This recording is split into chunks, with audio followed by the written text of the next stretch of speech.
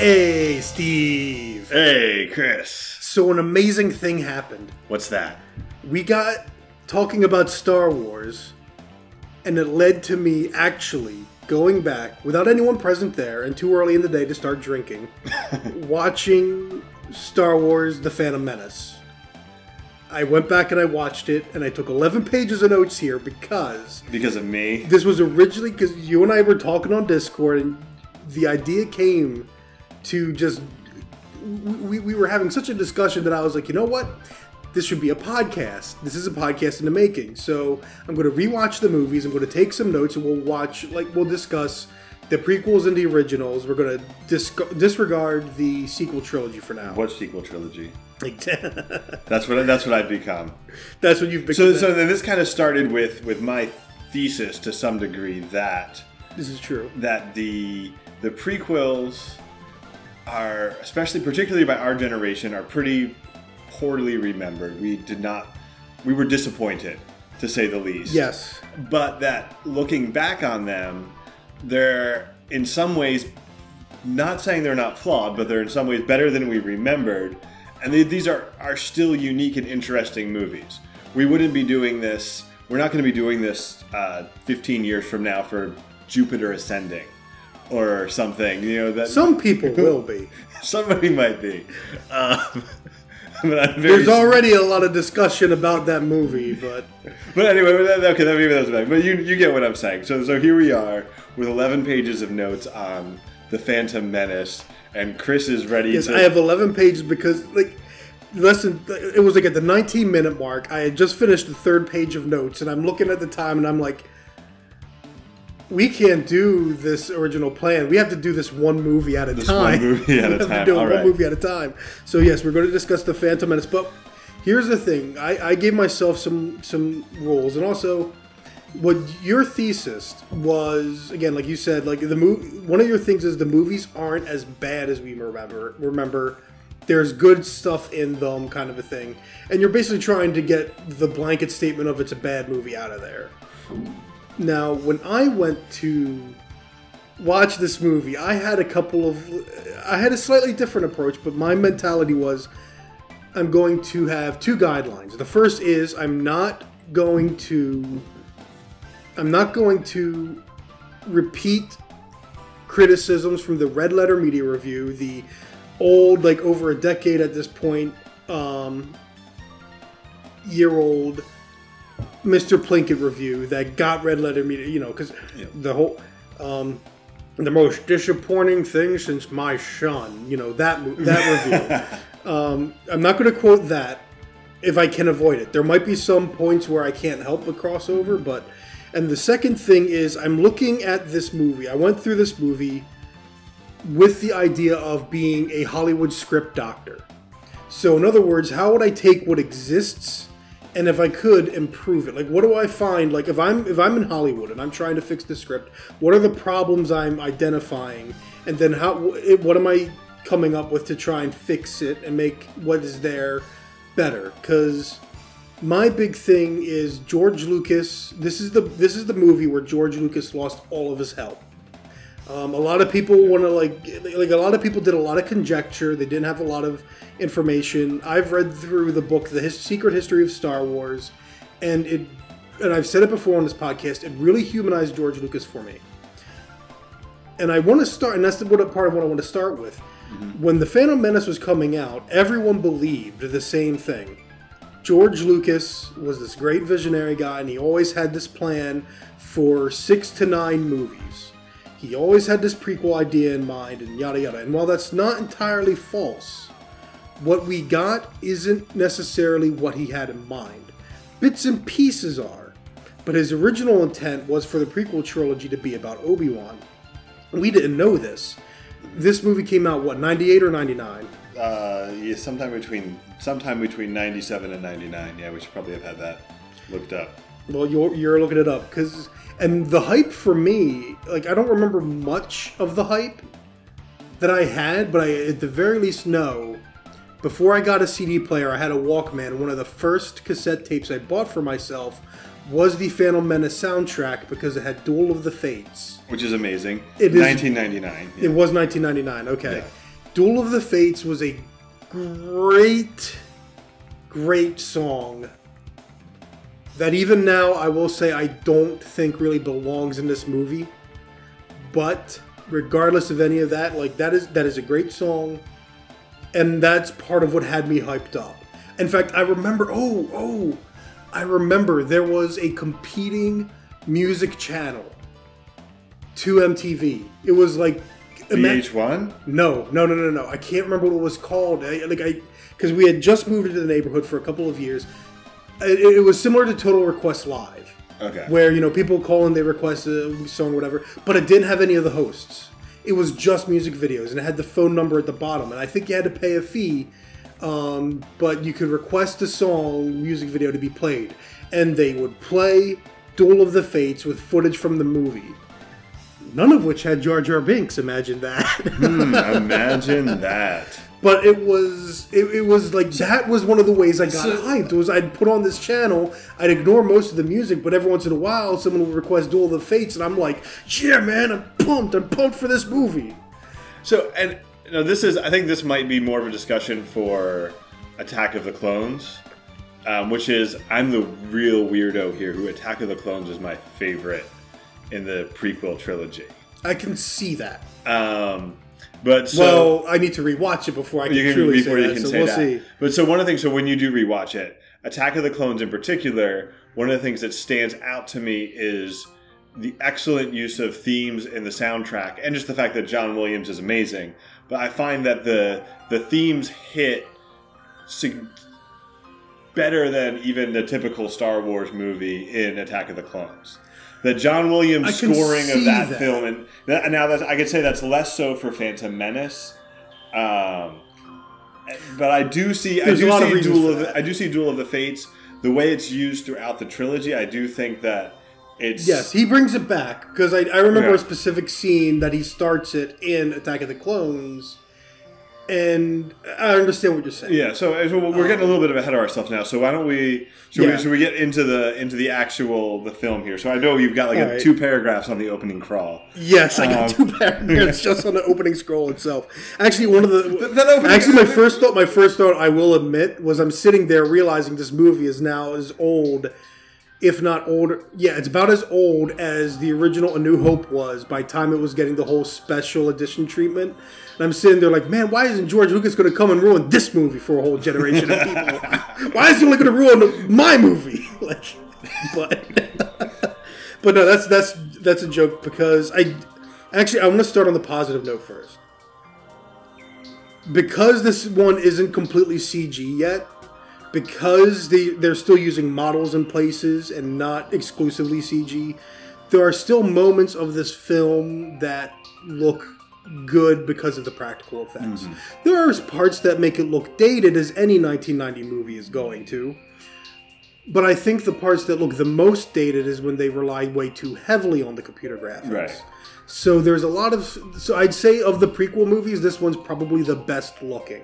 This one's probably the one that actually ages the best visually, because they didn't rely too heavily on the CG as they would later. That's one of the things. And another thing is, when it comes to set pieces, because one of my things that I talk to people about is what makes, especially A New Hope, more than the sequels, A New Hope, is that pulp sci-fi feel. And my thing about Star Wars is you ought to be able to imagine a radio show announcer discussing and summarizing the event. So, previously on Star Wars... I had like a Obi-Wan thing. Cuts off somebody's arm. No. It's like, previously on Star Wars, it's like Luke Skywalker lucks out as he kills Jabba the Hutt's prized Rancor pet. But now, will he and his friends survive the new Sarlacc pit in the desert on Jabba's like, tune in next time on Star Wars. And like, if you can do that with the story beats, you've got a general idea of what a Star Wars film should kind of be paced with. And originally, not having seen the movies in a while, my thought on how the Phantom Menace works and everything is that it leaves that behind. It doesn't. It actually doesn't. It does have that adventurous pulp pace to it, but what George Lucas lacks that he had in that original trilogy is someone to help bring heart to things and just a basic logic of certain elements of plot. But otherwise, he's got the set pieces down. He's got the structure of set pieces and how to put them beside each other to create the baseline of an entertaining film. Yeah, so I think I've told you this before. So, the first time I rewatched the prequel trilogy recently, we watched them in like somewhat variable 20, 30-ish minute segments rather than watching the whole film at Episodic. once. Episodic. And I thought that was the point when I said, these movies work a lot better than I remember them working, because you could watch sort of from the start of Phantom Menace to them fleeing Naboo. And then or something like that. And then you can watch from the Tatooine through the pod racing scene through leaving Tatooine. And then there's chunks you can split it up into. And then they do have that sort of you get this each of those chunks has the build up and some minor action and then the climactic action essentially. That you've got in the first section, you've got the battle on the ship, they're ejected, they're chased, they go in the boat. Then they the climax is the escape and all that stuff, and so there is a lot of there are core structural elements to the film and to the series that are actually pretty strong. Yes. And I think that's one of the things that like you said, you were going into it thinking that wasn't the case when. Yeah, it actually kind of was. I will bring up a moment where I think it's also a weakness. And again, like that YouTube video which Seamus Young had linked in his Jedi Fallen Order review by Rocket Jump, the Star Wars Saved in the Edit, and just what I know about the turmoil with Empire Strikes Back, I can see here being a problem. But we'll get to that later. Because the opening, and here's the problem with the opening scroll even, because as I was taking these notes, a lot of it was just me trying to figure out the plot. And it's not necessarily trying to figure out the plot so much as trying to figure out Palpatine.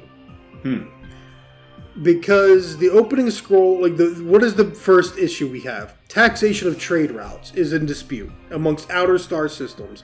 So it's not the core systems, it's the outer star systems, the fringe planets and stuff. What will become the separatists, essentially. So they form a blockade around an admittedly small planet, Naboo. Why Naboo? Why not any other planet? Now, of course, the reason for Naboo is because Palpatine is the senator of Naboo, and Palpatine's our bad guy, so... But it's like... If I am the Trade Federation, and that's the thing, my first thing as a script doctor, Palpatine's not from Naboo. That's a convenience connection, but otherwise, the biggest issue is Naboo is a small planet that I'm assuming relies on imports because the people are starving. But in this planet where we only see one city and it's surrounded by lush green, how are these people starving? That's not the imports they should be relying on. They apparently are really bad at farming. They are really bad at a lot of things. They're really bad at a lot of things. These are some of the small things, but I think that is... So from the Palpatine perspective, the idea is Palpatine is the one telling the Trade Federation to blockade his own planet so that he can pivot this he can manipulate Amidala and blah blah blah. And I get that. He even says something about using their sympathy, to. But here's part of the problem with that, because again, my biggest issue is Palpatine. Okay, so from the beginning through the film, it feels like Palpatine only gets what he wants through sheer luck. Because every step of the way, everything we hear from his mouth, especially as Sidious, which I understand, there's well, he's Sidious, he's two-faced, he could be lying to the Trade Federation. Because everything he says makes it sound as if everything is going not according to plan. He doesn't expect the Jedi to show up. He tells them to kill the Jedi. He insists, I want that treaty signed. Why? Why is it so important the treaty is signed? Why is it so important that? It's through it sounds like he didn't want Amidala to leave that planet. except her leaving the planet works in his favor.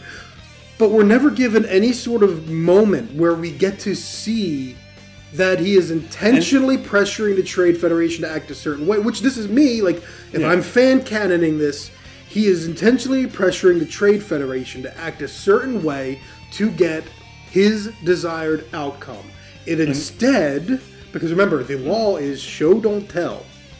And from what we are shown, and told both, from what we are shown, it seems like every step of the way his plan is falling apart until, oh, well, at least Amidala listens to me to vote no confidence in the Chancellor. We don't know from the script that Sidious is Palpatine. From what's was it really that big of a secret? It wasn't a secret, but the from the information you can be sure of from the film, we don't know that Sidious is Palpatine. That is not something that's revealed to the viewer until episode 3. So they're assuming. That means they're assuming you have no knowledge of the original trilogy. Well, it's sort of like watching the original trilogy. This is definitely a flaw in the system, but the Palpatine is never named in the original trilogy. I could have sworn he was. It might be in the credits or something like that, or it might be, and maybe it's in an opening crawl, but it's not. He's not explicitly. He's the Emperor in the movies. He's not explicitly named as Emperor Palpatine, or outside of maybe one occurrence in the thing. So outside of Star Wars heads, a lot of people did not know that the Emperor was Palpatine. Out from the original trilogy. So going into that come from canon sources outside of the. But this means you're now doing a 3-movie Fight Club, which means once you get the spoiler, once you find out the whole time the twist that it was the same guy this whole time, you need to be able to go back to the original movie, and it all still makes sense. Which means we needed scenes of Sidious explaining how this was actually. What his plan with all this was. But think about this. So think about the way. My first thought. I'm watching this opening. My first thought is, if you want a vote of no confidence in the Supreme Chancellor, he secretly sent the Jedi. So the rest of the arguing Senate and Congress and stuff did not know that the Supreme Chancellor sent the Jedi. So, and by the wording of the film, the Chancellor sent the Jedi, who should be a neutral party, not to help with the dispute, to tell the Trade Federation, stop. This is the wording of the film itself. Mm-hmm. The Jedi were sent to tell the Trade Federation, stop.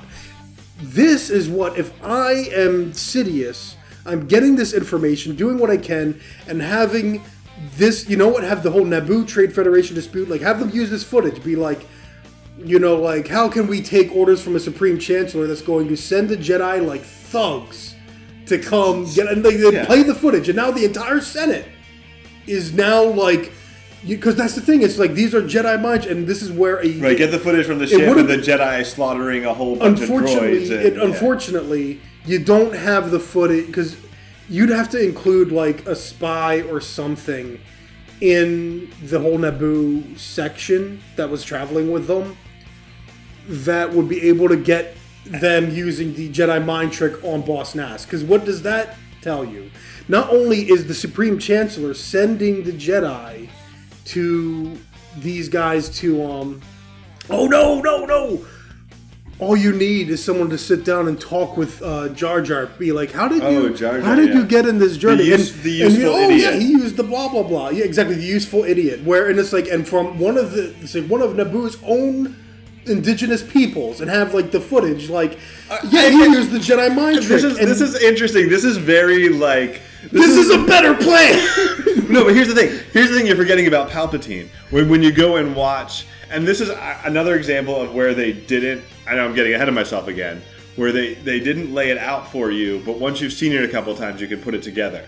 So, 10 years ago, Palpatine poses as a dead Jedi to go to the Camino to order a clone army in the name of the Jedi knowing that this is a long game. He's playing so that knowing that then he's going to foment a rebellion and create the Separatists, knowing that the Jedi are going to activate this clone army that he built 10 years ago under the fake name of a dead Jedi. This whole thing with Palpatine though is it's always and using the Force to impregnate me and blah blah. That's been disputed even from the comic, which sort of implied it and everything else. But so even leaving that just from what we have in the movies, everything is Palpatine playing a long game of a complicated thing. It's not here's the clobber footage of the Jedi doing this. It's slowly building mistrust and other things and manipulating himself. So I got two problems with this. The first being writer Fiat, whatever that word is. Basically, things work out the way that they ought to work out because the writer dictated it so, not because it logically makes sense within the film. He's a Sith who's powerful enough to prevent the entire. He's sitting in a room in the not Clone Wars, in Attack of the Clones. He's sitting in a room with Yoda, Mace Windu, Obi-Wan Kenobi, and two of those Plo Koon and whoever else. Ki-Adi-Mundi, all these guys. And they can't tell that he's the Sith. They don't know that he's a Sith. So obviously the Jedi are incredibly incompetent until they use their lightsaber to kill people.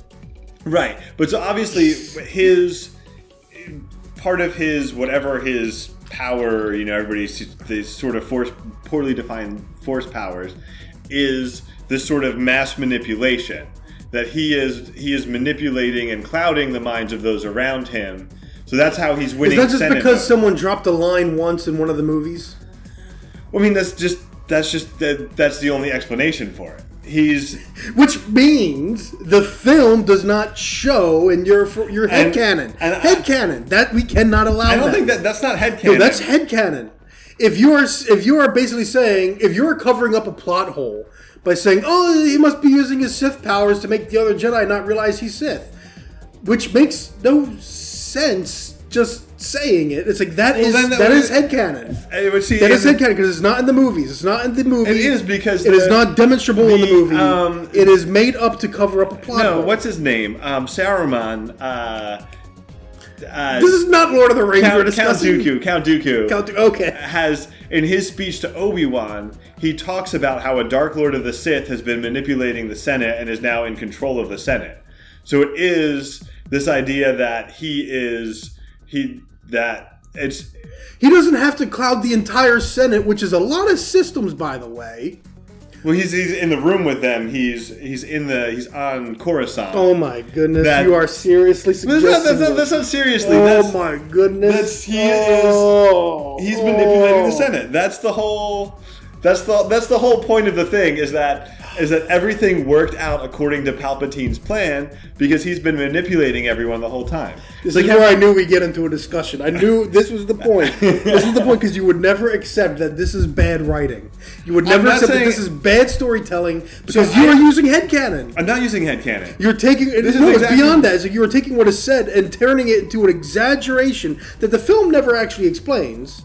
You are turning to an exaggeration that overpowers our bad guy to a stupid extent because it's convenience. He's got the power of that's the real power of the dark side is the power of plot convenience. He's pulled Yoda says a great veil has fallen drawn by the dark side or something like that in The Phantom Menace. Because remember too, we're also going because that's the other problem. It's not only writer Fiat, whatever. It's also. Just like he did not plan on Darth Vader and Anakin being the same person, George Lucas did not plan all three movies out that much ahead of time. He went script by script. So that Camino thing, that he made up on the spot when he was writing that script. And that's fine. And we will address that when I get to watch that movie. It's consistent with this idea that Palpatine... No. It becomes consistent. With this movie...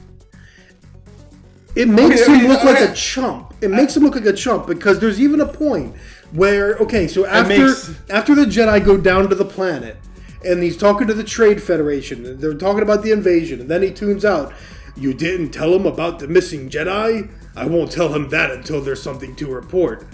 Why didn't you ask about the Jedi? You're the Sith. They should be your number one priority. You wanted them dead. You don't even think to ask, and are the Jedi dead? You don't even think to ask if they're defeated or not? No. You just sign off because you're an idiot. He's not an idiot. Except he clearly is. He lucks out. In the structure of this film, he lucks out. Especially because I'm not even sure what the Trade Federation is hoping to get out of all this. Well, they're being manipulated by a Sith Lord. Except they talk about a bargain. We don't know. They talk about a bargain. They mention a bargain. This Okay. means there is a deal struck. Sidious approaches them. We know this. But he clearly doesn't just hand wave them because they are acting in a lot of ways on their own. They know well enough not to report the Jedi to him, which means he's not manipulating them to get all the truth. He's not doing some kind of Jedi Force power to get the full truth out of them. Okay, so there's a bargain. But that's Star Wars. No.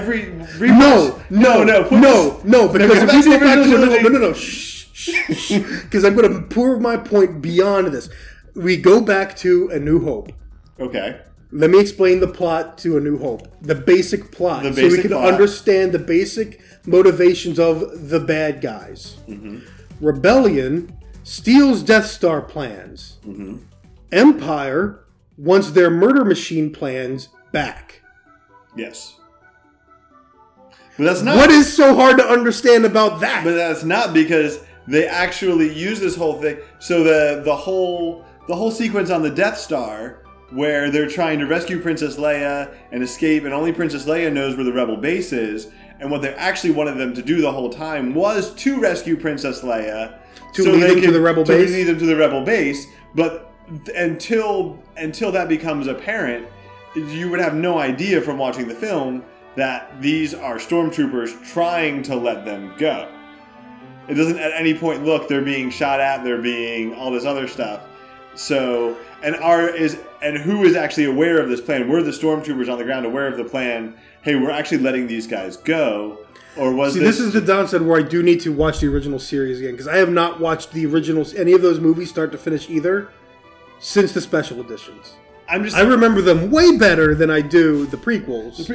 But my point is that I need to go back and check that, because I feel like that's one of those things where it's like, oh, well, we may as well. Because otherwise it's too convenient. And if that's the case, then that's still a problem with that. I'm saying but that's Star Wars. That we say you have these things where there's an implication of something else, where no disintegrations or whatever else it is. Like, what does that mean? Why did Darth Vader tell Boba Fett no disintegrations? It's to imply to the audience that they've worked together before, and Boba Fett disintegrated somebody that Darth Vader didn't want disintegrated.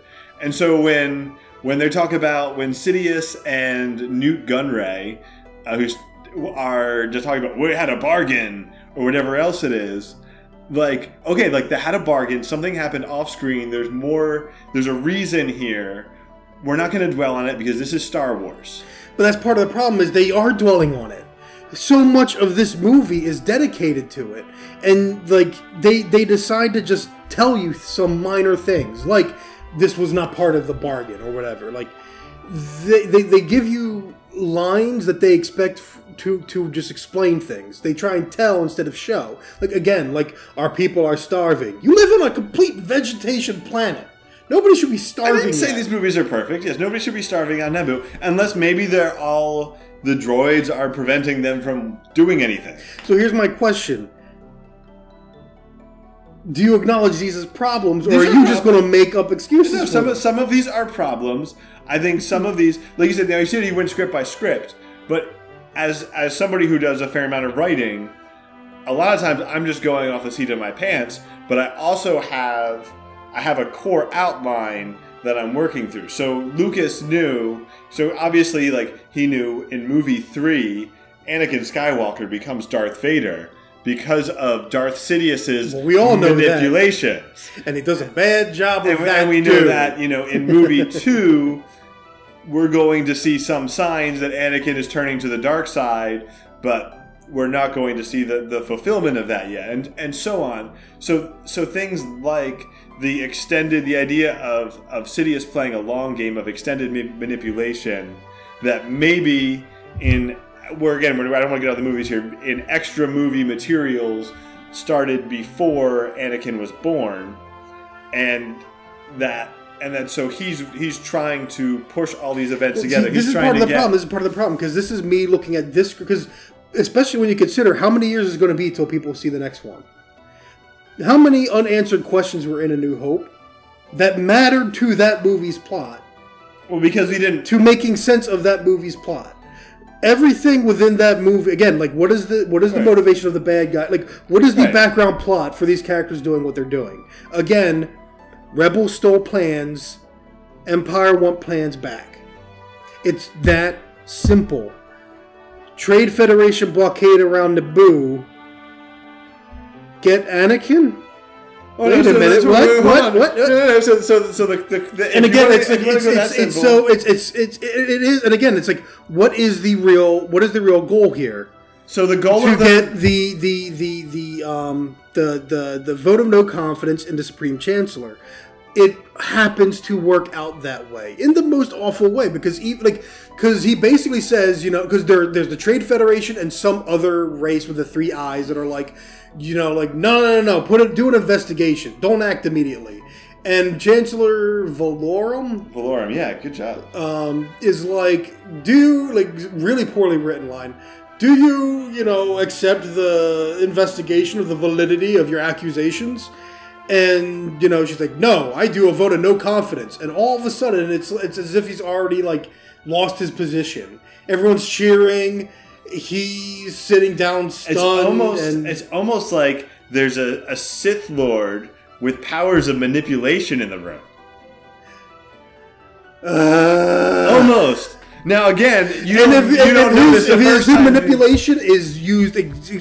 See, here's what I can buy. His manipulation working precisely on Amidala. That huge, massive room? Bull crap. Then he would be able to force power his way into Luke's mind easy. Especially if he can do it in a room in the middle of Master Jedi that has more experience than Luke. Nobody knows he's trying to do it. Headcanon. You're making excuses for the movie. No, I'm going to say that's not... You're making excuses for the movie. No, okay, you're right. That part is headcanon. But you're right. From a perspective, it does seem like that's an overreaction unless we don't know all the backstory. But again, when you're talking about the plot being more complicated, so at the core of A New Hope is Rebels stole Death Star plans, Empire wants Death Star plans back, Rebels blow up Death Star using plans, right? Yes. And so the core of Phantom Menace, Trade Federation is blockading Naboo. Our heroes want to save Naboo from the Trade Federation. That is what is driving the movie forward the entire time.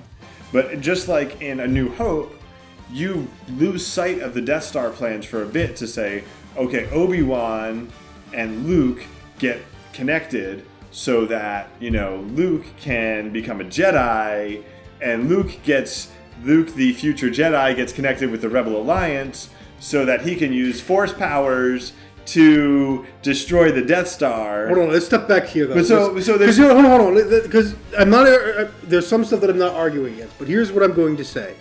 Again, if I were to script doctor this, and I were to try and keep as much of it intact as it is as possible, but try and make it make sense, first change. When they tell him about the Jedi arriving, his response is exactly as we expected. And for the intention to be and actually just exactly as we expected, cut it. Cut it there. Make it a surprise when it turns out they instigated the Jedi into violent action. And of course, the footage they show is modified. It removes the poison gas. I think you're really hung up on them showing footage of the Jedi. Because if we're trying to that's totally anti-Star Wars, though. That's not Star Wars. We don't watch footage in... We don't have a huge, giant chamber. Do you accept the validity of do you accept an investigation into the validity of your accusation? That's not Star Wars either. That's C-SPAN. Exactly. Exactly. So we're already dealing with different stuff. But what I'm saying is, if we are to what I would do is to make sure, within the context of just this film, and you could still maintain, because it wouldn't be Palpatine showing this footage. Palpatine, like in fact, make the vote of no confidence a result of. We will get off of it because I'm finishing up because this is going to be like just my answer, like this kind of thing. Because if the idea is to create such a conflict of interest that not only is he like basically with Naboo being like, why are you so afraid to move on this? Oh, he has moved on it, but nobody else knows about it. And now like his inability to deal with this situation in a way that is satisfactory to all the Congress, that gives you your vote of no confidence. Boom.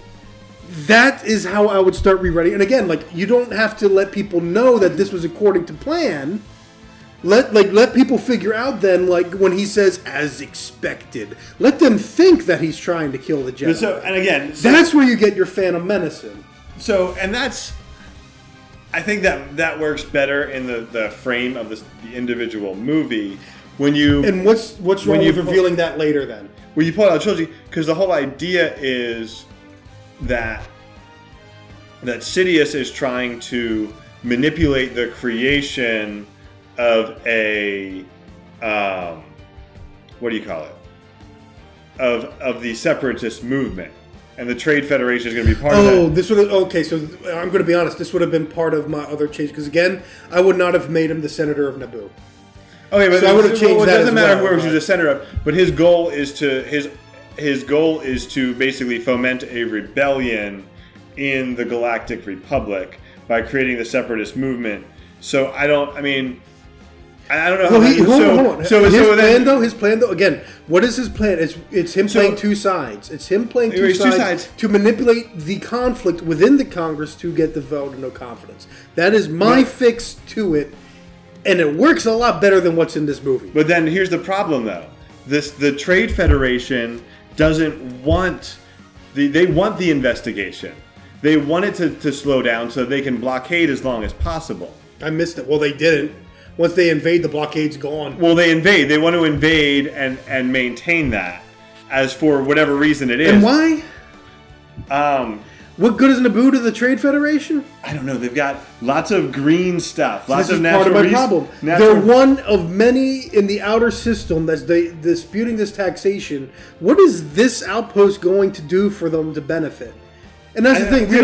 And that's where, like, to me, another thing I thought of was like, you know, what if they were just trying to discuss an outpost on the other side of the planet that's completely unoccupied, and that's part of the club. But that's the thing, like, that does get to the point where we're overthinking some of this stuff. Right, that's what I'm saying. That's what I'm saying. You're overthinking it.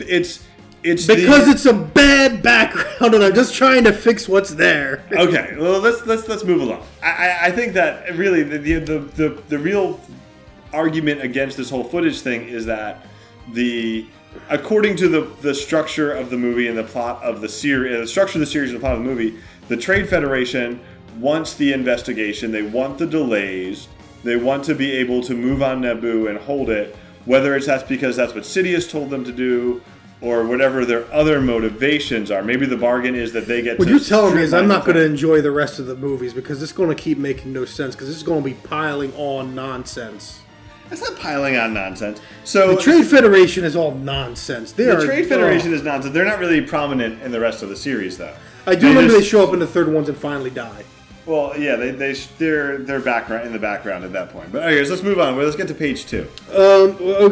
One last thing though, because I actually thought it might be interesting, but it doesn't really play out in the film.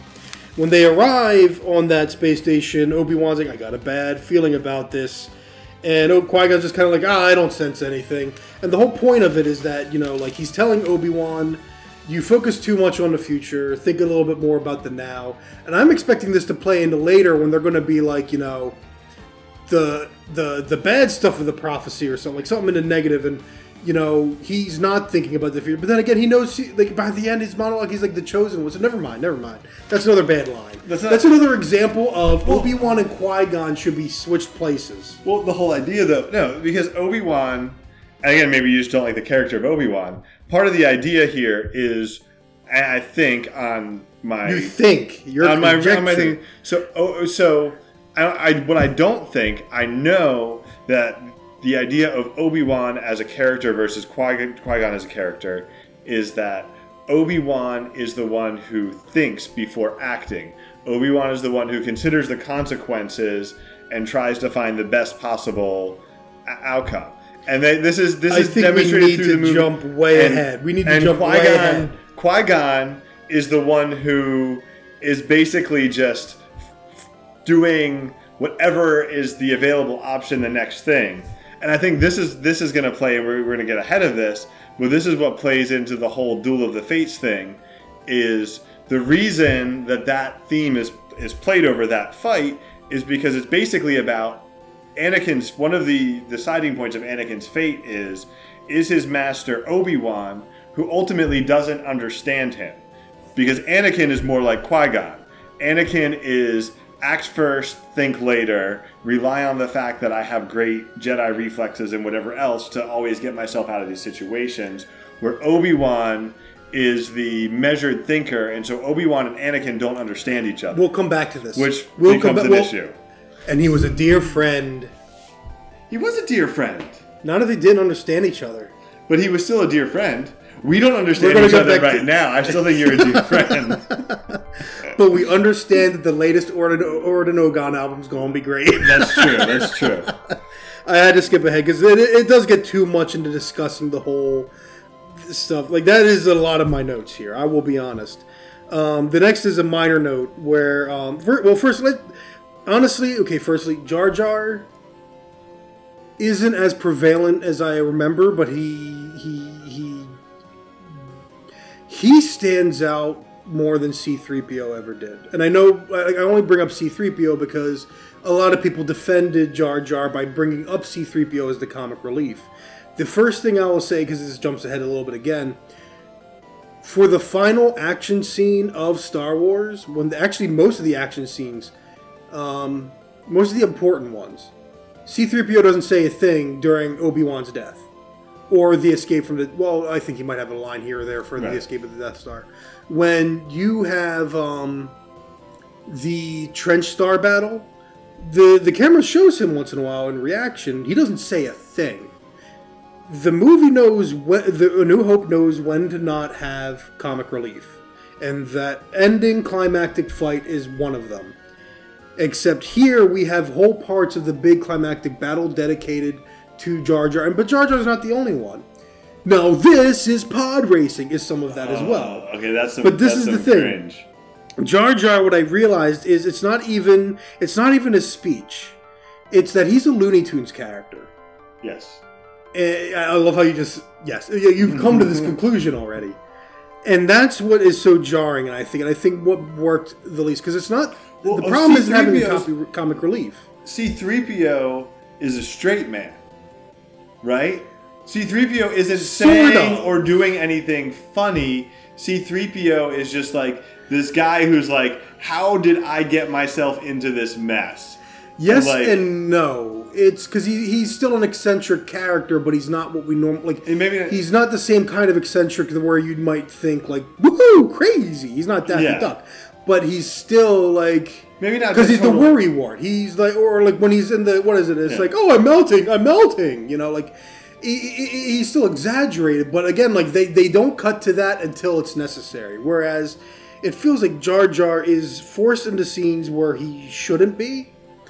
And in this film, I think it's also worse when you were first introduced to him. Because you are stuck with him for a while.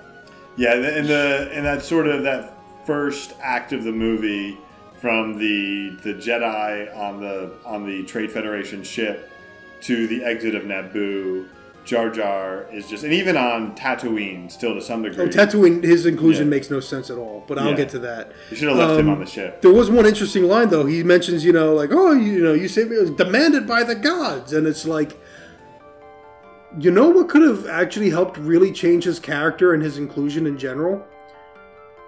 If he himself said, oh, this must be the will of the Force. I mean, granted, then he doesn't... Because they're trying to world build by giving his culture their own religion kind of a thing. But what if one of the reasons he's exiled is because he refutes that religion? But then again, maybe that's a bit too much for what... Because, let's face it, again, George Lucas, when he was making A New Hope, didn't have kids. And he was making a movie for himself.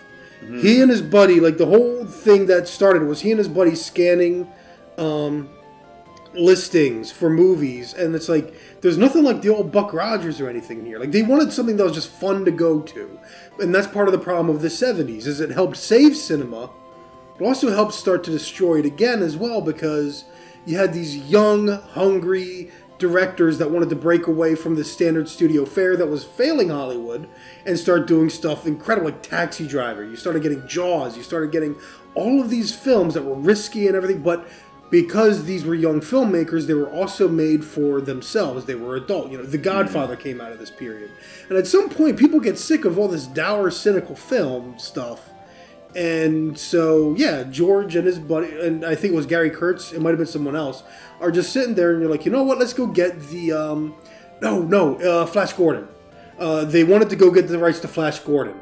And they refused the rights to Flash Gordon. And I think one of the guys that was sitting there was like, after like the lunch after the meeting, he kind of was like, I guess I'll make my own Flash Gordon then. So it was Star Wars is semi-spiteful because he couldn't make a Flash Gordon film. Right. Which, imagine that, like... George Lucas's Flash. That's the thing. Probably wouldn't have had a Queen soundtrack, though. But it would not have.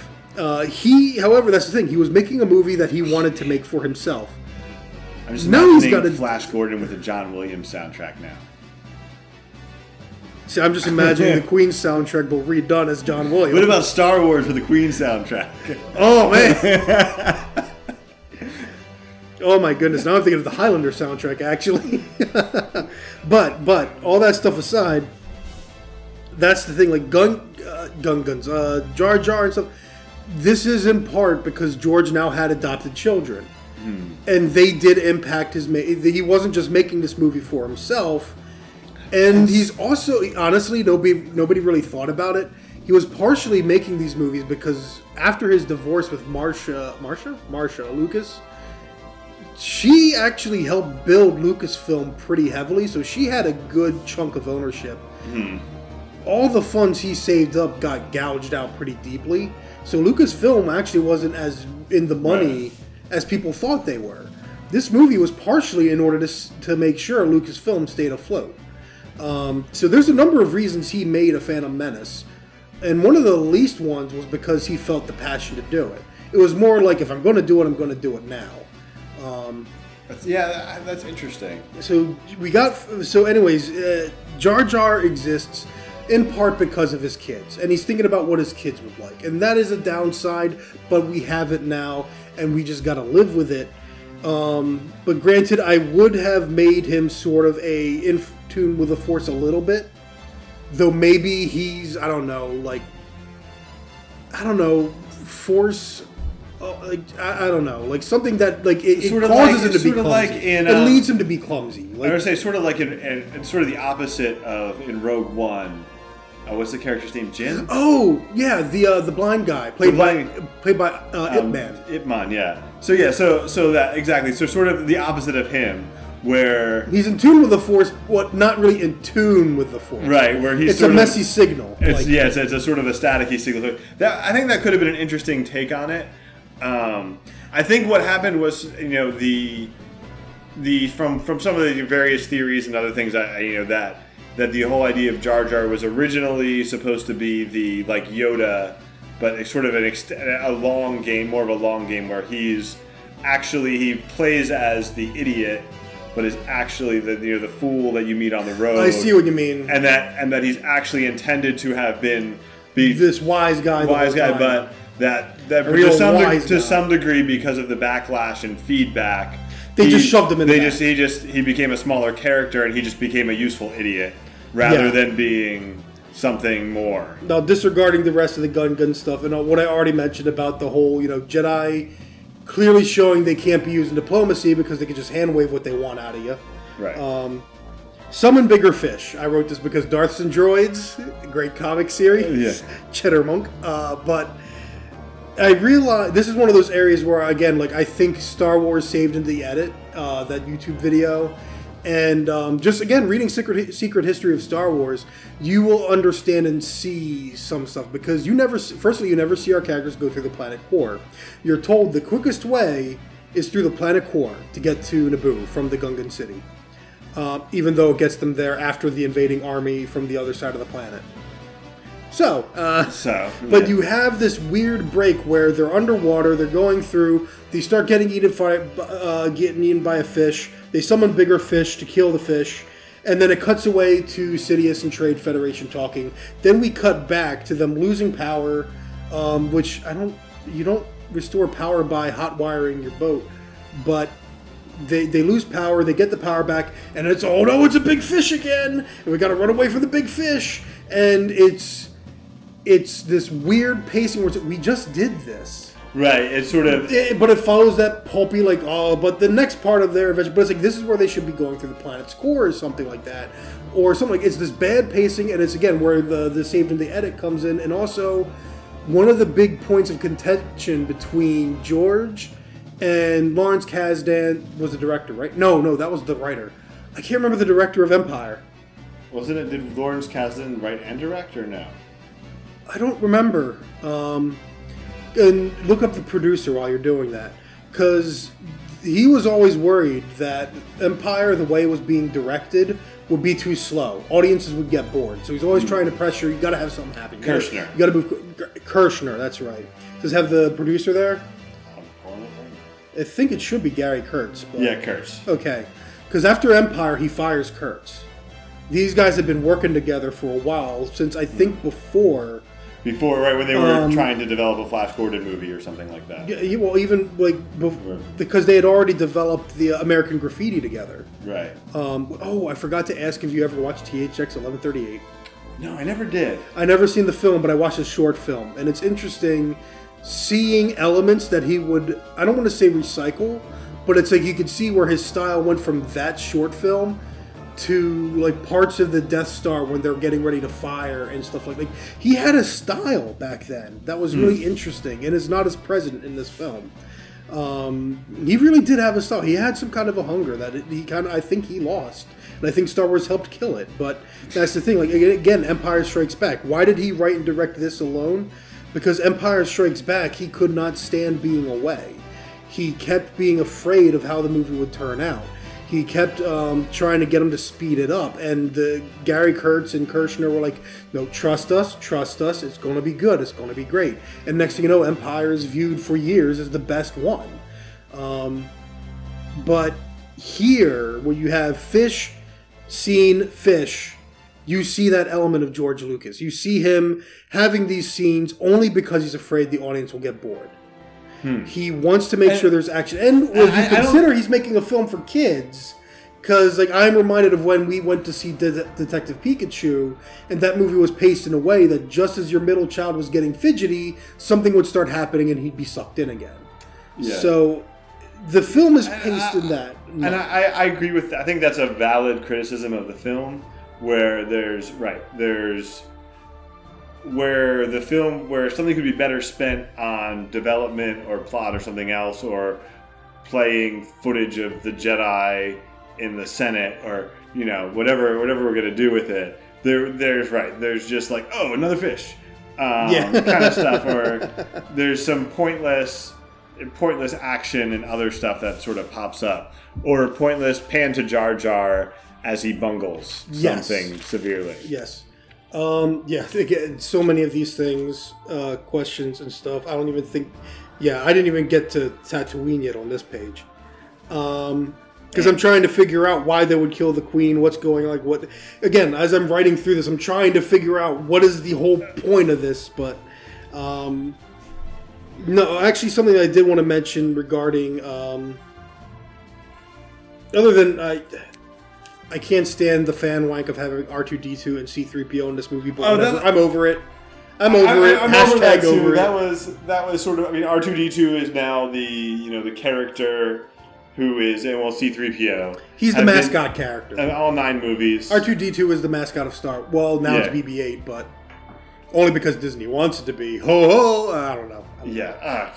We need to do you need to watch Rise of Skywalker. Do I need to? And then we can do a podcast. I'm already 35, man. Who knows when I'm going to die? I could have a heart attack tomorrow. We can do a podcast on, why George at least is more talented than J.J. Abrams. How I learned to hate the Star Wars or something like that. That's easy. The fans. Oh yeah, but I think we'll talk about it another time. But I did want to. I don't even remember it's on this page. So interesting thing that you could do with the Queen and the whole disguise things, and they never really have any moment where Natalie Portman's in the background, like maybe making certain glances or gestures or like baseball signals with her fingers to the acting queen, the decoy queen. And that's something I would have loved in like going back and watching is what if they snuck stuff in there, so like there might be like a quick glance to check for like, you know, like, oh, is this okay? Is this not? They never have anything like that. It just works. No, that's true. So it's like it's just like a spot. Natalie Portman. Where's Natalie Portman in this scene? But otherwise, that's one of the more. I feel like that's one of the more interesting, like, ideas in the movie is that the real Queen spent most of her time in this whole thing posing as the maid, while the maid was posing as the Queen.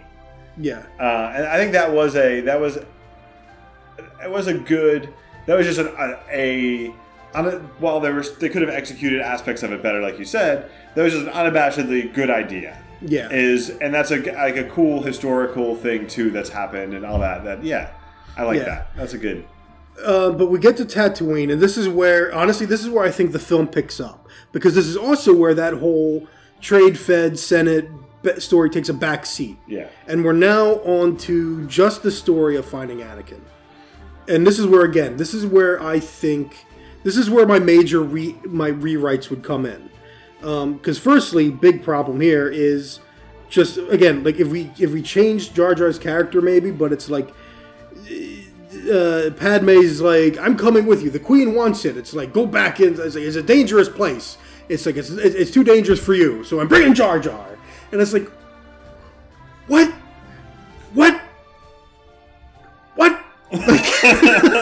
Isn't that going to make it more dangerous? Isn't that going to make it worse? Like it's so that's like one of the first. But honestly, and this is where this whole movie.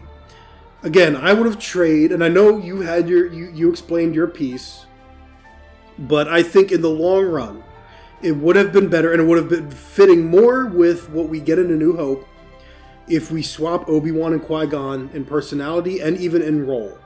Qui-Gon this whole time has been having some kind of cloudy vision of dark portent in his mind, and so he decides, you know, they've landed on Tatooine. He's got a really bad feeling. He's like, you know what, Obi-Wan, you go. And also, Obi-Wan's still a Padawan, but it would be established when they get back, he's going to become a Jedi. Like, this is like, this diplomacy was his last mission. In the film, they kind of do it later because he said he's ready for the trials. But it's not, they're basically saying he's ready, but it's like, this is, I would get rid of the idea of the trials. It's like, he's ready. This is his last mission as a Padawan. When they go back, he's going to be given the Jedi title. But Qui-Gon's like, I'm going to sit and I'm going to meditate on this matter. So he stays in the ship, he guards the Queen, and he's meditating. And meanwhile, Obi-Wan, who at this point is the one willing to bend the rules a bit, is the one that goes out into Mos Eisley. And instead of Anakin being 6, we go back to George's original idea of Anakin being 12. Now again, why did George make Anakin 6? 10. 10? No, that kid's not 10. It's 10. No. Okay, he's not... Okay, actually, Jake Lloyd was not 6 years old, but he was like 7 or 8. No, he's supposed to be 10. Anakin's he's not 10. That kid is not 10. Let's see. How old is Anakin in episode 1? Because you think about your... 9. Okay, he's supposed to be 9. Oh my goodness, there's no way that kid's older than your... Okay, have you ever seen the movie Three Ninjas? Not in a long time, boy. Okay. Talk about something I remember seeing in theaters. Just as a comparison point. So the actor who plays Tum Tum, the youngest, is 8. I don't remember Tum Tum. He's the youngest of the Three Ninjas. I just remember he was... Again, I have not seen this movie in a long time. Anyway, VHS tapes were still a thing. Anyway, I think yeah, there are definitely there's this like Hollywood kid range where like they've got kids that like look younger or something. But anyway, so Anakin's supposed to be 9. You're right. He should have been 12. He should have been at least 12, maybe 13. I'll cross it at 13 because my whole idea with writing Anakin, in my rewrites of Anakin, is we want to latch on to certain lines from the original film. Now, let's say Obi-Wan is 18 at this point. Like, how old is Obi-Wan supposed to be? Probably like 18 or something like that. So older teenager. So you have enough of a gap that they could still be friends, even if there's a bit of a gap. And you also have a small enough gap between him and Natalie Portman that a romance isn't gross. But also, when we think back to Owen, who I imagine, like, I would include Owen in this film, but only for maybe one scene. Instead of like Greedo or whatever. Whatever little Greedo. Or like this random kid that's just there but is unrelated. But, like, because, you know, the whole, he's got too much of his father in him. That's what I'm afraid of. Now, we're not going to fully establish that that's what I'm afraid of in this film, but we're going to establish some of it. Because what we want is Luke he's adventurous, but he was raised a good farm boy in a good setting with good loving parents. But Anakin is adventurous and a slave in Mos Eisley. Mm-hmm. So what we're going to try and write is Luke, but if he was a little bit more hardened. I don't want to make him edgy. I don't want to make him angry, hot topic, but I want to give him a little bit of edge. And one of the first things that in my mind I thought of was, instead of when he first meets Padme, "Are you an angel?" Which is one of the worst. Firstly, why are you introducing angel? Like, first you introduce the idea of gods, now you're introducing angels into Star Wars. What is this? What is this? Why are we introducing angels? No. This is supposed to be the Force and just the Force. Sure, the Force. Let's not overcomplicate it. But instead of "Are you an angel?" like, the way I would rewrite it is something like he sees her and he's like, "You're beautiful." And she's like, "Oh, thank you." And he's like, No, you don't understand. You're too clean. Your clothes are too good. They're not torn. They're too fine. They're not made of... It's like, you don't look around suspiciously in every corner to see if there's someone looking to jump you. It's like, you're not like the other women here. And, like, so we have this kid that can see through her. And you start to... And that's the thing. You can work off of that. Like, because her whole thing is disguising herself, right? And this is where I am breaking my rule a little bit, because I'm even thinking of how I can work this in Attack of the Clones when they meet again. So he sees right through her. He sees right through her disguise. And now she sees this as a challenge. Like, because he's willing to speak honestly with her. He doesn't care about her station. He doesn't know about her station. And he speaks his mind, and they have this discussion. And maybe, like, throughout this part, like, she borrows clothes from Shmi. She dirties her face a bit. She's like, "Okay, now how do I look?" And he's like, "You don't look too bad, but don't talk. You still sound too noble," kind of a thing. Like, and that I'm also honestly pulling a little bit from Zidane and Dagger Garnet from Final Fantasy IX. Like, take some influence from there. But that's where it's like I would have that kind of a dynamic building, so that by Attack of the Clones, maybe she's even on the ship that he's on. No, then we don't get the assassination attempt. But basically make it so when he shows up, like, he's looking for her, he's trying to figure out which disguise is hers, and then next thing you know, she's this engineer that's been there the whole time, all, oil greased up and stuff, and he's like... And, like, she views it as an accomplishment. Like, she's gotten enough calm in her tongue. She's able to disguise that. And you have what the second film sorely lacks. You have a relationship and commonality and room for them to like each other. Like, and especially, like, and again, because of their age, like, because there's so many years between, she doesn't get the time to view him as a kid brother. But when she sees him, she's like, "Whoa, you've grown." And she's also young enough that, it's still... It's not weird. It's not weird, But anyways, that's some of where I'll go. But also, because he's got this edge, and Obi-Wan's there, Obi-Wan's still good, though. Like, he's the one that's willing to, try and use the Jedi mind trick on Watto, which, again, we now have established there's a whole race of aliens that is impervious to this Jedi mind trick. I feel like you should be able to do more with that. But, other than, like, also, ethnic stereotype. Why is Watto the best acted character in this whole movie, and he's a computer animated character? I don't know who was directing the voice work for the 3D animated characters, but it wasn't George. And because he's even better than the Asian Stereotype Trade Federation. Like, come on.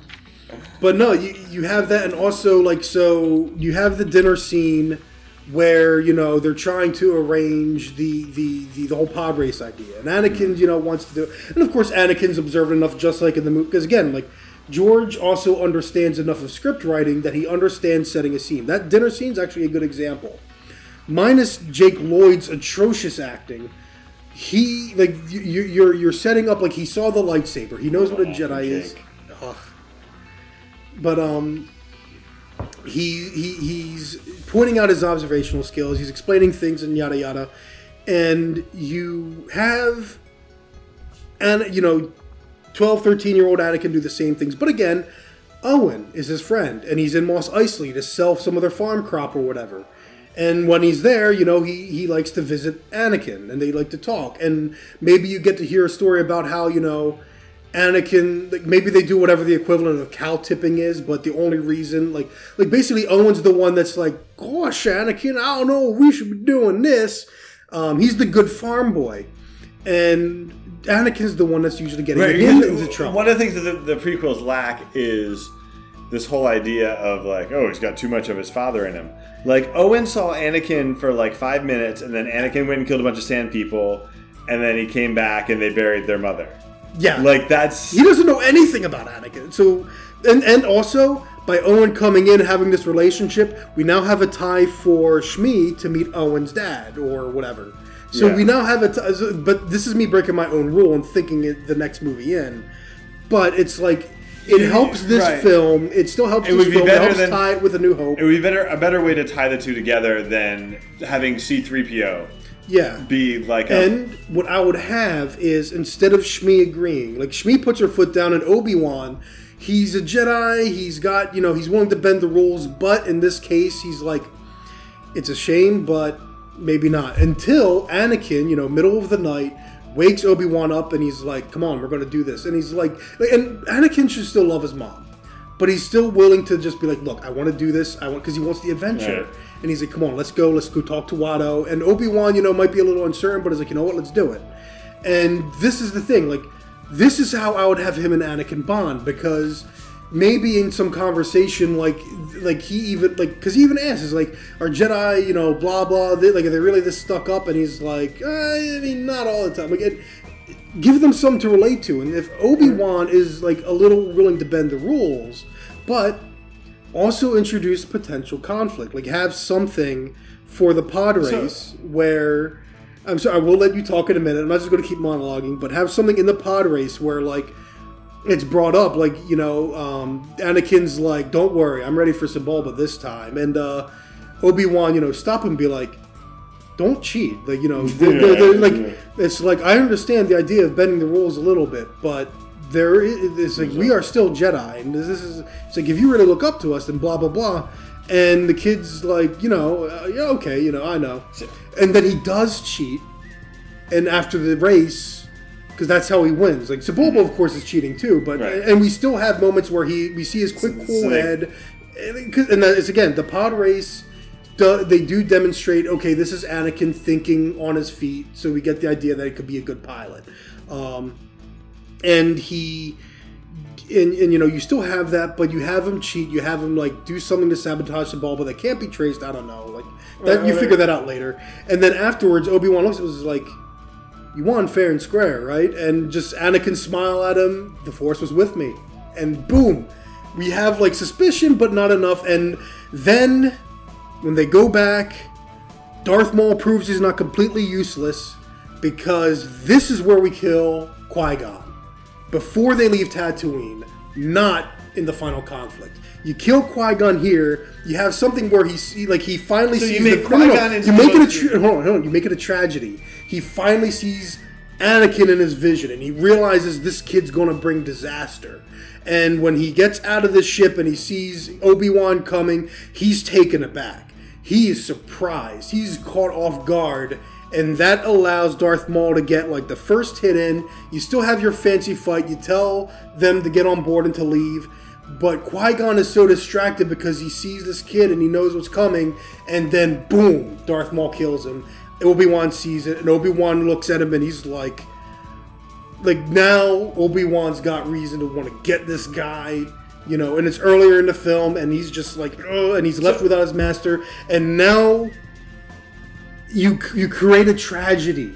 This is part of what I would love. This is the potential I see in the script. You create a tragedy because if Qui-Gon does not have the time, it does not have the chance to warn Obi-Wan, and Obi-Wan's going to train this kid that's going to doom them, all the Jedi, or at least the currently living Jedi, that's going to doom them and bring a bad thing about.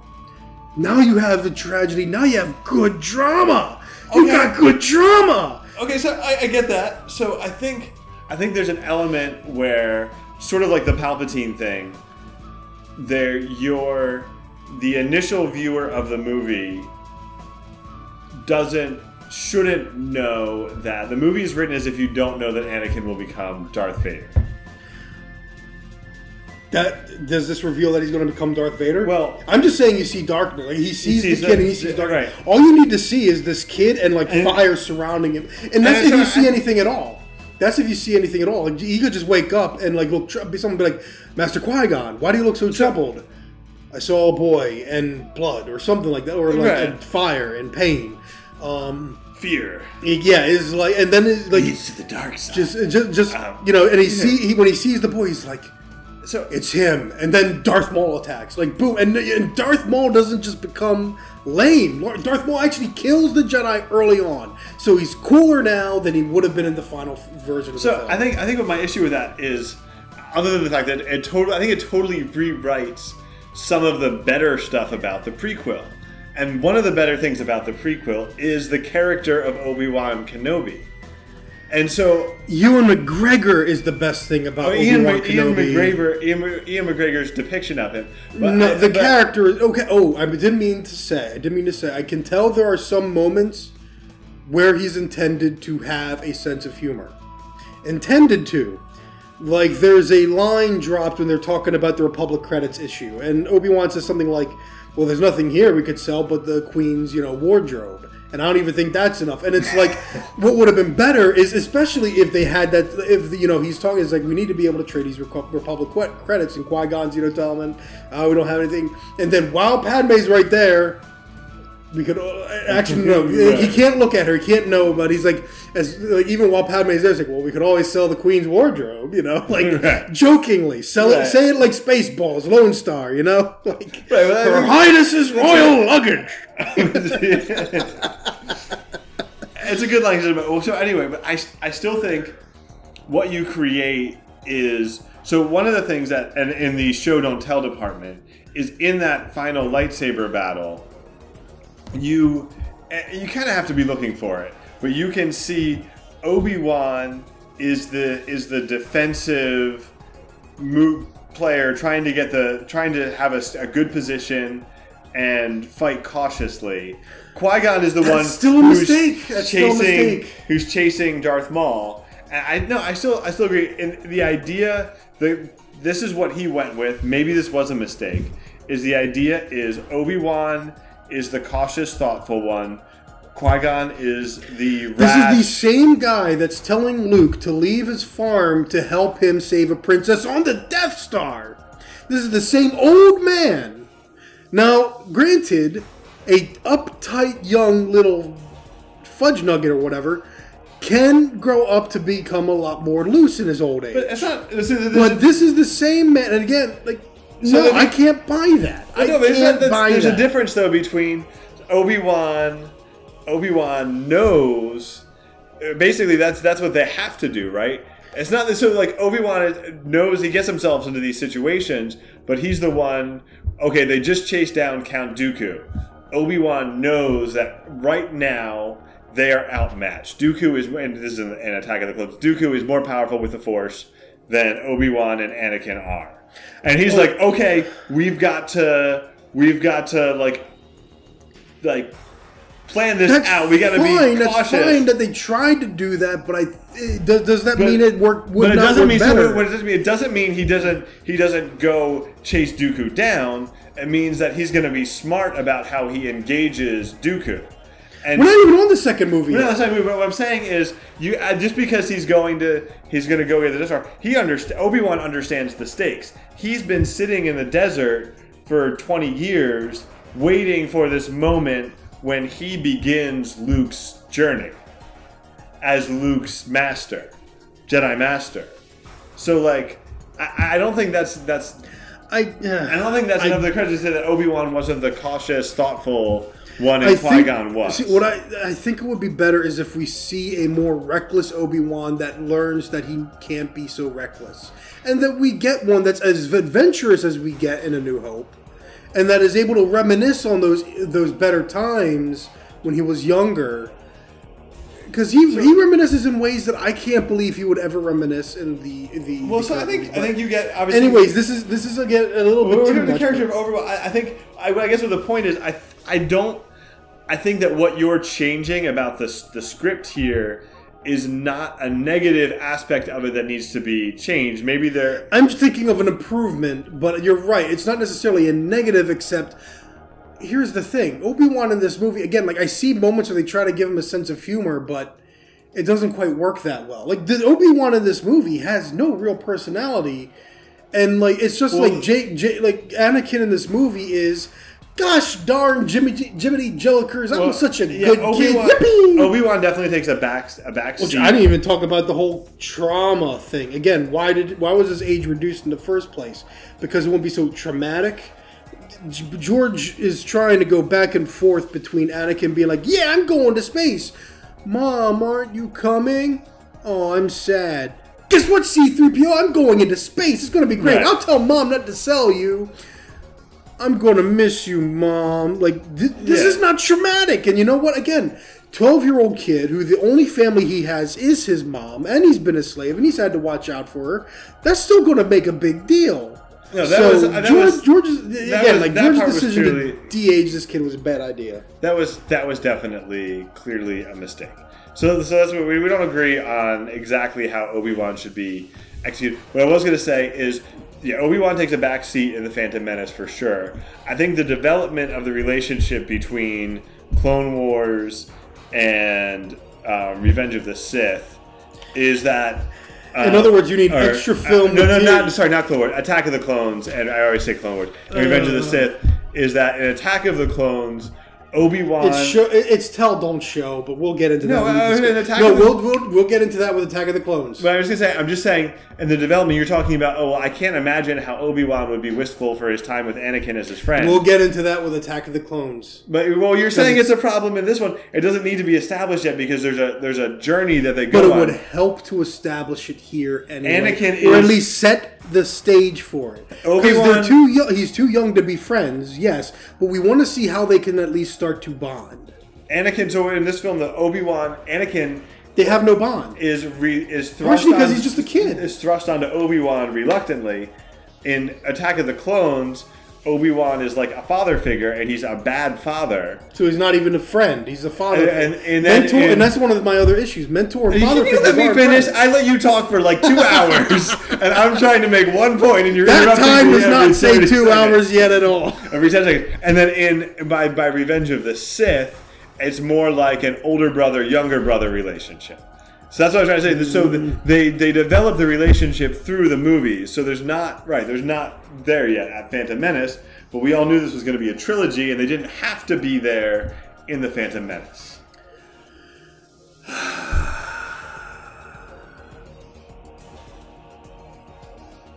What's next? Part of the problem is because again, like here's part of the problem is why am I trying to fix this script with all this stuff in mind? And part of it's because this film just gives you nothing. These characters are nothing. That's part of the problem. This film is like, and that's where again I'm fine with like the pacing of it is good, and you have. I mean, it's tough for me to judge the action now anyway. And I'll be honest, like it's tough for me to determine whether I would have been bored by this film because at this point, if I can sit here and critique it and play this like make up your own script thing, then I'm clearly engaged in some way. Right. So I'm enjoying it. But as the film as it is. Like, I'm not sure if I even enjoyed the pod race or not. It kind of did. I mean, again, like I found moments where it's like, okay, this is where Anakin's establishing this, that, and the other thing. I do think, actually, again, like Tatooine, I think was the highlight of the film. It is the best part, even with the kids' burst acting, because it's where you see George at his most competent within this film. Even though, again, like, what is his best stuff? It is not dialogue. It is not character. And again, like, you read Secret History of Star Wars, and it makes sense because you see where other people made up for his, where his instincts would have led him to cut things out, like Leia's quick kiss to Luke before they swung on the grappling hook. He would have took that out because audience laughed, and it was his wife telling them they laugh because it's unexpected. You know, there's all this stuff in this book that points out how George just does not understand human interaction in ways that a regular writer would. He's got a lot of interest in certain technical aspects of filmmaking, but when it comes to the characters, and honestly, a film can't, like, you can only do so much with action scenes. So why is Leia a princess? Man, I don't know. Why do we even have a queen? That has a term. An elected queen. Why would you elect a teenage you have an elected girl queen. as queen? So it's yeah. I mean, but let me. I'm trying to find again. Like, now that we're done with Tatooine, again we did the pod race, and it's a good spectacle. It's not like a part of the movie I want to watch over and over again. Oh, I don't remember the exact line, but it's something along the lines of someone like the Trade Federation pressuring the dude. And about the starvation is like, our people will never bow. We're a democracy, and it's like, so you put it to the people, and they voted to starve. Like, again, like bad writing. But I don't want to do that kind of nitpicking, because that's the thing. They go back to, and this is kind of where even with my notes I'm checking out. Because, like, I feel like now that we're back to the whole Trade Federation plot line, and I've already discussed everything in my thoughts about here's how I would set up the no confidence vote and all this stuff, and, like, this is just, It's, and again, like, this is the most part of the movies when they go to Coruscant, and there's the least amount of action. It's all characters that aren't interesting. And again, like, this is where I also have more notes about, like, here's why I would have swapped Qui-Gon. Oh, wait, no. My idea, Qui-Gon's not there anymore. Obi-Wan goes, and his promotion to Jedi is, like, looked down upon because, Qui-Gon's dead in my version.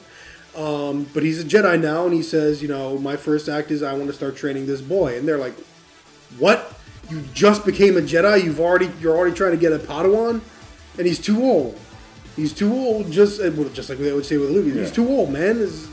And this is where I wrote some potential dialogue down where they're talking about the whole fear nonsense, because everyone loves that quote. You can swap because what is it? Fear leads to anger, anger leads to hate, hate leads to suffering.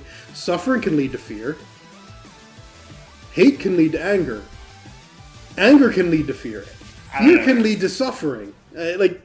Which is, of course, the ultimate, A equals B, B equals C. B equals, But that's the thing, I would have, Anakin say something like, are you sure I'm the one that's afraid and you're not afraid of me? Drop lines like that help keep the council, I don't know. But, you got to be careful, though. You got to be careful. You got to make sure Anakin does show potential. Oh, I forgot. I forgot because everyone wants to forget it. I figured out what purpose midichlorians serve in this film. And it's really stupid because it's really simple. So when Akira Toriyama ended Dragon Ball and went to Dragon Ball Z, well, he didn't end Dragon Ball, but when you go from Dragon Ball to Dragon Ball Z, all of a sudden this thing called a Scouter is introduced. Do you know what a Scouter is? Have you ever watched Dragon Ball Z? No. The Scouter measures your power level. Yes, I'm familiar and with this is what leads to over 9,000! And this is exactly what purpose midichlorians serve. Because the exact line is something along the lines of, his midichlorian count is over 20,000, it's over 9,000! I'm sorry, I hate that's even greater than Master Yoda. Exactly, it's even greater than Master Yoda, and I'm sorry everyone listening, I hate overdone meme jokes, I'm actually funny, but it's the exact same purpose. It's the exact same purpose as the power level. Therefore, it actually works in the situation because, again, it's like, yeah, that's even more than Master Yoda's midichlorian count. That's the only reason it's there. To try and give you a measurable understanding of how powerful the Force is in this kid. And it's dumb and it's unnecessary. You don't need it. You don't need it. You can establish it well enough. This is an untrained 12-year-old that's like sensitive in the Force in ways that, you know, like, you don't need it. You can get enough. And of course they introduced the Chosen One nonsense, which so that also, that's another thing that really bungles up the original trilogy, because there's no indication from Obi-Wan like, oh yeah, your dad was the Chosen One. Yeah. It's like, yeah, your dad was my friend. We were Jedis together, and we served in the Clone Wars. And George himself went back and forth between what the whole bring balance to the Force thing means, but it's just, it's something that I would have ditched, but again, it is what it is. And that's but that's why my midichlorians exist. And honestly, again, they are a dumb inclusion, and everyone's already pointed out how they're contradictory to what Yoda says about the Force, as if it's this mystical thing, and now you give it a scientific explanation. Have you heard the whole thing that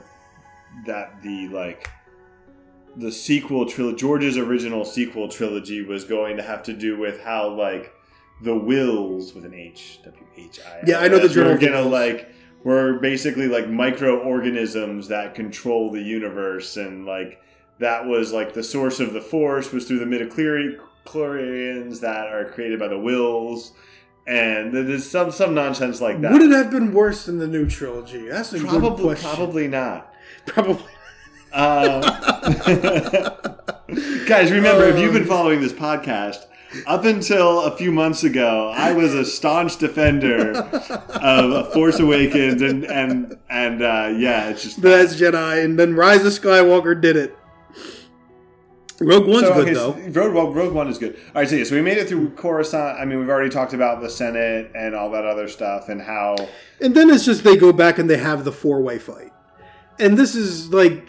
I mean, again, this is stuff where you have people that have already criticized. And again, like, I didn't want to repeat stuff that Red Letter Media already did. They've already covered how at this... like, what was A New Hope? It was just one final battle. Empire Strikes Back has 2 plot threads. Luke and the other guys or something like that. Return of the Jedi has 3 plot threads. The Ewok fight, Luke and Darth and the Emperor, and then the Death Star Shields fight or whatever. Yeah, the space fight. And now this is 4. And it ends up being too much, but you can't take anything out without like interfering. Right, you have... Gungan Battlefield. Gungan Battlefield. On huge tracts of land. Jedi fight with Darth Maul. Space fight with the shields. Taking back the palace. Which, again, like, if Anakin was older than him... Actually, if Anakin was older, it could have been his choice to get in the ship and shoot the droids and save the princess. Rather than it all being happening on autopilot. Just autopilot, an accident, yeah. Like, and that's the thing. Like, I'm, again, hashtag over it. I don't care about... Like, and that's the thing, like 20 years out from it, I don't hate this movie.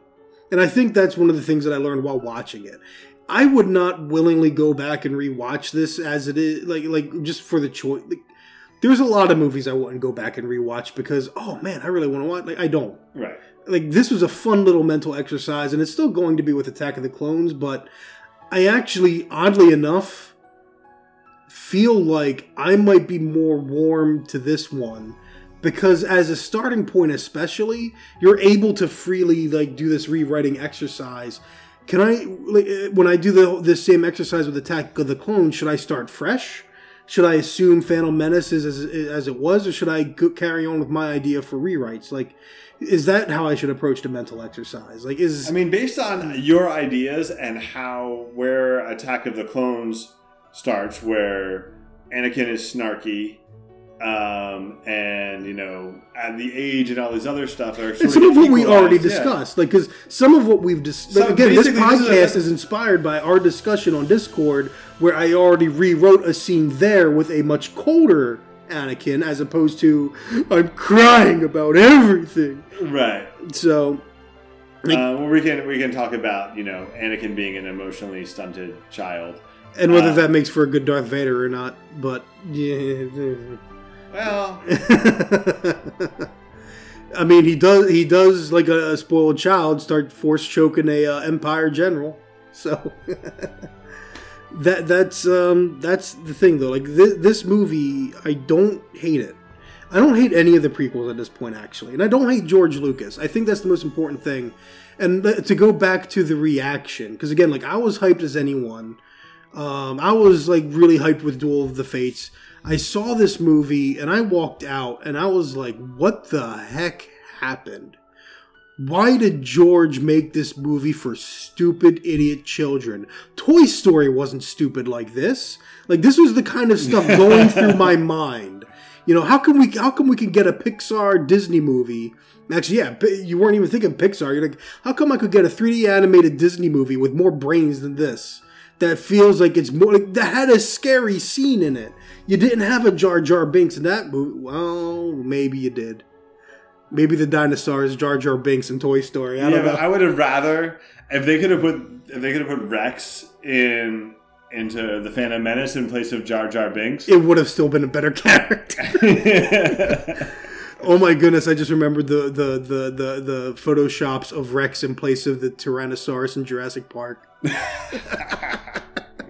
But that's part of the point, though. Like this film, and the thing is, I didn't know who George Lucas was, though.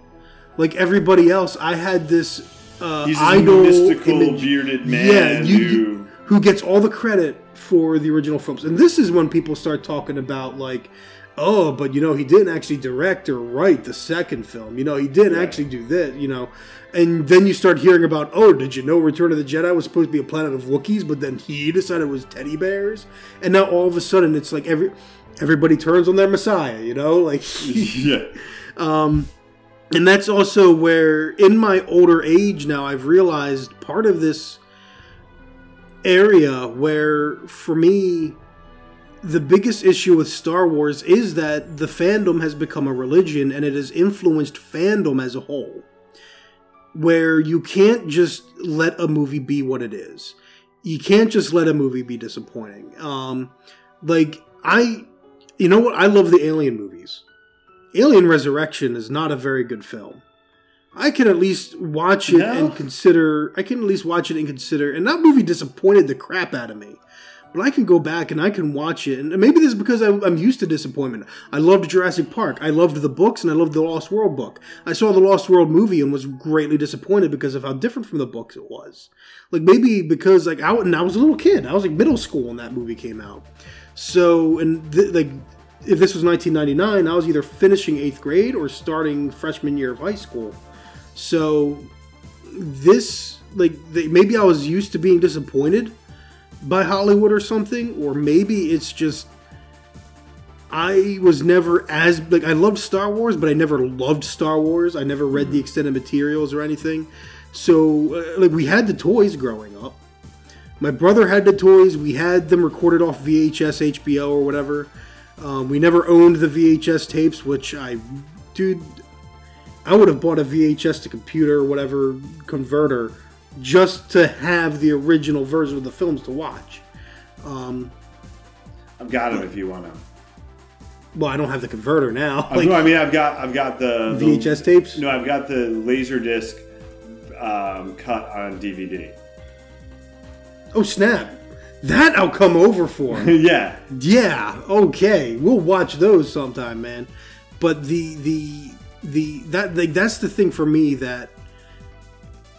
Because now we have this point of fandom where it's almost like it does become a religion. And I feel like, to some degree, the toxicity of it sort of came out of these movies. Well, it came out of a lot of things. Like, the past decade's been really messed up. And I think, part of it is social media and what social media has done to discussion. There's the whole idea of the internet where you started seeing all these fan sites and fan communities pop up and all these other things. And so the Phantom Menace is sort of on the cusp of all this, where... Well, the part of the Phantom Menace, too, is especially, again, you look at the past 10 years, what do you have? You have a bunch of people that were kids, and Phantom Menace is their first experience with Star Wars, and they grow up, and you start having two camps even with them. You have these kids that grow up with it and are like, these movies are good, you guys are jerks, and then you have kids that grow up, because especially, again, you go back, you watch some of those, you read some of those Plinkett comments, and you'll have people that are like, you know what, when I was a kid, I liked this movie, but watching this, holy crap, you're right. And this is part of what a lot of people hate. This is, again, one of the reasons I intentionally tried to avoid Red Letter Media criticism, is because there's a lot of people, well, we've heard it all, but we've also, a lot of people hate Red Letter Media now because there are people that just quote Red Letter Media's criticisms, that just link to them. And like, I understand, because in a lot of ways it's like these guys voice something that is, I find true.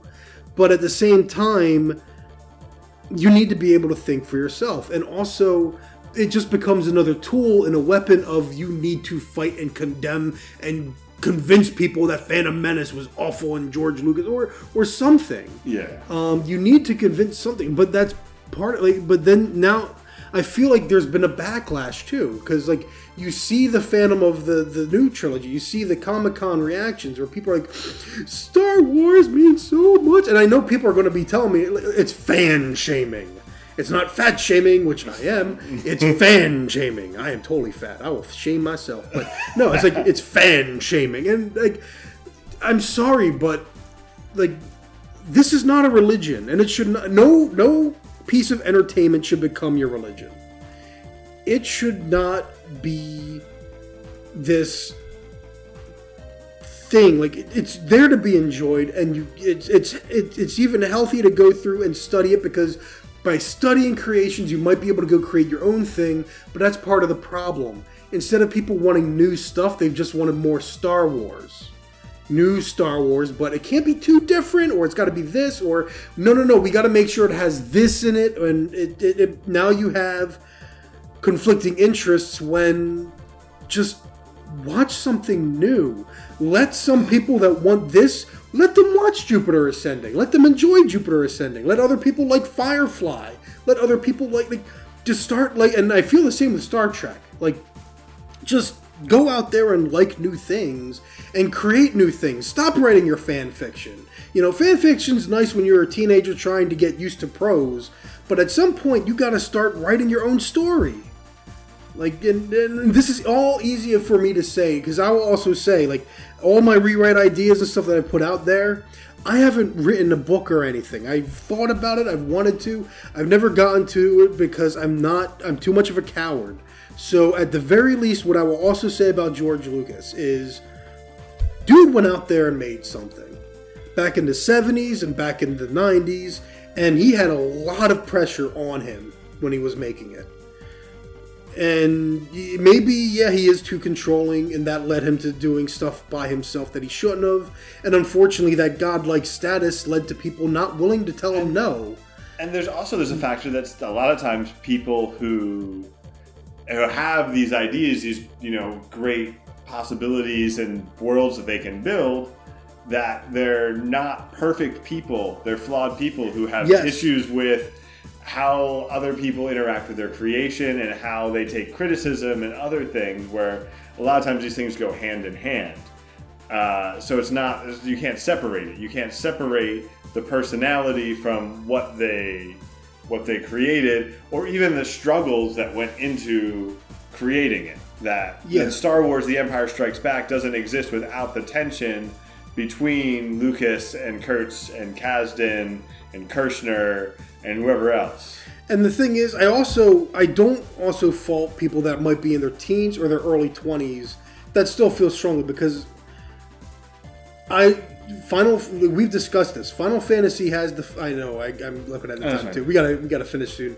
But Final Fantasy has in a lot of ways defined who I was when I was growing up, right? And I ended up getting very upset with Final Fantasy. I got very angry about it until finally with Final Fantasy 13 I just started to become apathetic. But after growing up and realizing a lot of things, I'm able to go back to Final Fantasy, and maybe I'll dabble in 13. Maybe I'll never finish it. I've accepted that, like, you know, Final Fantasy 15 is not like the older games. It's very flawed, but I like what it does. And it's like, this series doesn't have to be what I thought it was when I was a kid. And I think that is something that I think the 30-year-olds, the 40-year-olds, no matter what fandom you are of, be it Star Wars, Star Trek, or anything, firstly, it's not going to be the same as when you were a kid. You're older now. You're an adult. You are not the person you were. This is never going to be what it was to you when you were a kid. And you can let your kids enjoy new things. It's different things. Kids ended up growing up loving Harry Potter. You know what? It's time for Harry Potter to go by the wayside and for kids to grow up with something new. And you will never know what that's going to be. But just be willing to let these things go by the wayside. And again, these things can't be your religion. But again, Phantom Menace in the long run, at the end of the day, I mean, I don't know what I can say about it in terms of its actual quality. Like, I can't give it an objective, like, is it good, is it bad, or is it... Can you say it's not as bad as I remember it being? Okay, I can honestly technically say that. There we go. And then, maybe you could also say that, and this is maybe a little bit of where I started with it, is, you know what? I'm a grown man. I don't have to be angry about whether or not The Phantom Menace was a good movie anymore. Which I think was just my giant monologue there where I did. That's what you did. That was kind of in summation. Like, we don't need to be mad at this anymore. Some people enjoy this movie. Some people don't. Some people sit down and watch it and completely rewrite it and probably write a better 11 movie. pages of notes. And you know what the funny thing is? When I was done with this, I could think of my church pastor being like, well, Chris, that's very interesting, but how much time have you spent with your Bible today? Like, that's all I could think. That's all I could think as I sat down and I look at my Bible. I was like, I didn't read this today. So, I'm sorry, Pastor. But that's, who knows if Attack of the Clones is going to be this many notes. I don't think the underlying plot of Attack of the Clones is going to be as confusing to warrant this many notes. So you're looking at me like... It's not... Attack of the Clones is a weird one because you'd actually like... The central conflict is a little bit muddy. It's like there's an assassination attempt on Padme and Obi-Wan tries to figure out who was trying to assassinate him. And that he figures he basically meets the guy who does it, but then that leads him to this whole cloning operation, and then leads him back to another planet. And then meanwhile, Anakin and Padme are off like not making out, and Anakin's really mad that they're not making out. And then Anakin kills a bunch of sand people, not just the men, but the women and the children. Also, he hates sand. It's coarse and it gets everywhere. Oh. And then eventually they all meet up on... Talking about him wanting to make out. I mean, on Geonosis for... that's where Geonosis is from. I was confusing with X-Men. Okay, yeah, that's Genosha. Genosha. Yeah, on Geonosis for a big battle. And you're... Anyway, it doesn't have... It's really hard to say, like, what the plot is, other than... Like, oh, we were trying to figure out who was trying to kill Padme, and we found a way bigger problem. Yeah. That's the plot of that. So it's you're gonna enjoy it. You are, and then you're gonna like the way you look. I guarantee it, and I guarantee that after you listen to this podcast, you're gonna have a good night. You are going to have a good night. I don't know when we're going to get to Attack of the Clones because we got to do a Ghost of Tsushima podcast. We got to do Persona 5 Royal at some point. We might even do like a crazy, we haven't confirmed this yet. We might do like a crazy like psychology, mental health, and gaming. Oh, yes. We did talk. We might have a special. It'll be really special. It'll be almost a mini event. It might be live stream while we do the podcast. So. Yes, well, I'll keep you guys up to date at the very least on my blog. I don't know. We'll try to let you guys know ahead of time. But yeah, otherwise keep up with RamblePack64.com. You should know how to find it by now. You guys have a good night. Have a good night.